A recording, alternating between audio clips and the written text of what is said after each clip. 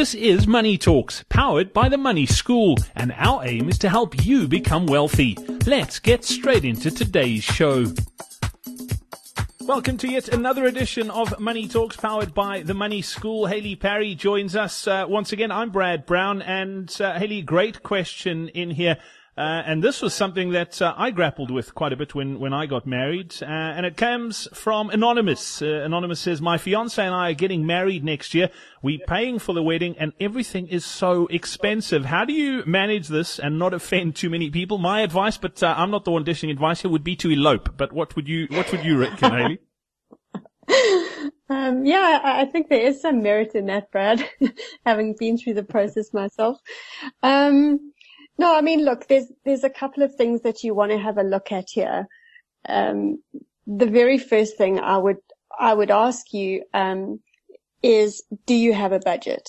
So, you have to have a starting point and you have to have something that's going to be able to guide you through this process, because there's two important things that you need to keep in mind here. The one is that there are financial considerations, and the other is that there are family and, more emotional considerations. And unfortunately, or fortunately, in planning a wedding, you need to take care of those two things side by side.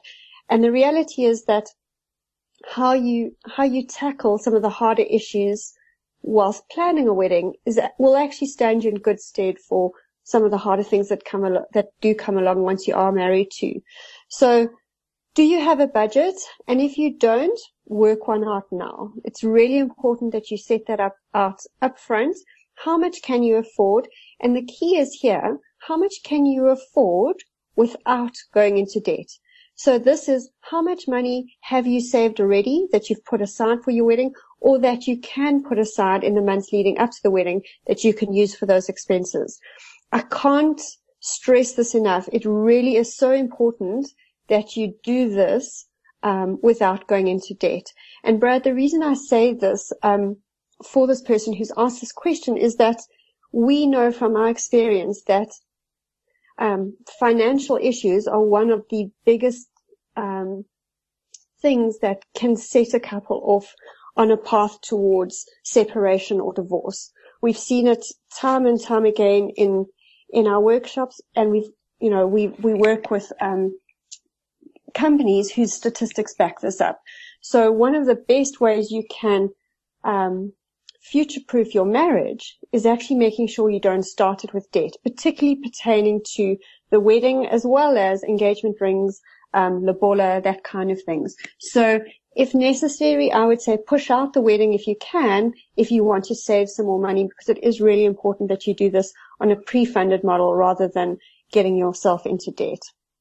The other thing that we want to look at is how do you marry, excuse the pun, these financial considerations with all the emotional decisions that come with getting married. I'm sure your fiancée has her heart set on a certain kind of dress and flowers and those kind of things, and so you obviously want to make sure that you still make this planning process a fun one, even when you have a tight budget to stick to.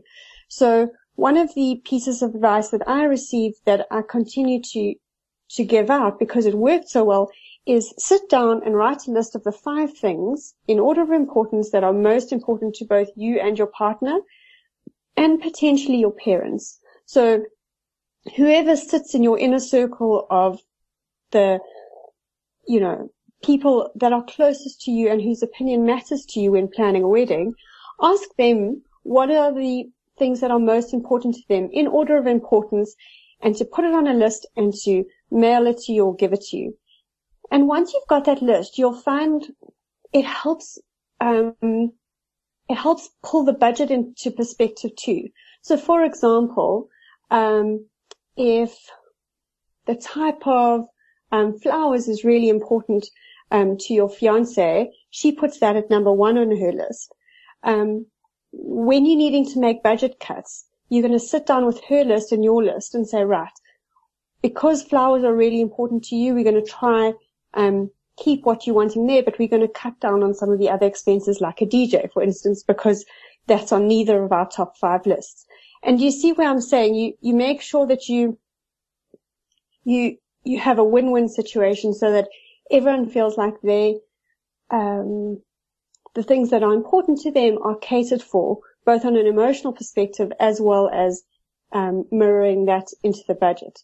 You might also be surprised that the things that are actually most important to you aren't the most expensive when you look back at your budget. And that in turn really can guide the way to having a wedding that's meaningful for you and your partner without breaking the bank. There we go. Brilliant advice. Hayley Parry, thank you very much for that, and good luck on the planning and budgeting for that wedding. Anonymous, thanks for being in touch. We look forward to chatting again soon. If you have any questions you'd like answered, the website to get to is themoneyschool.co.za. Until the next time, from the two of us, it's cheers. Thank you for listening to Money Talks, powered by The Money School. To find out more about The Money School, follow us on Twitter @MoneySchoolSA.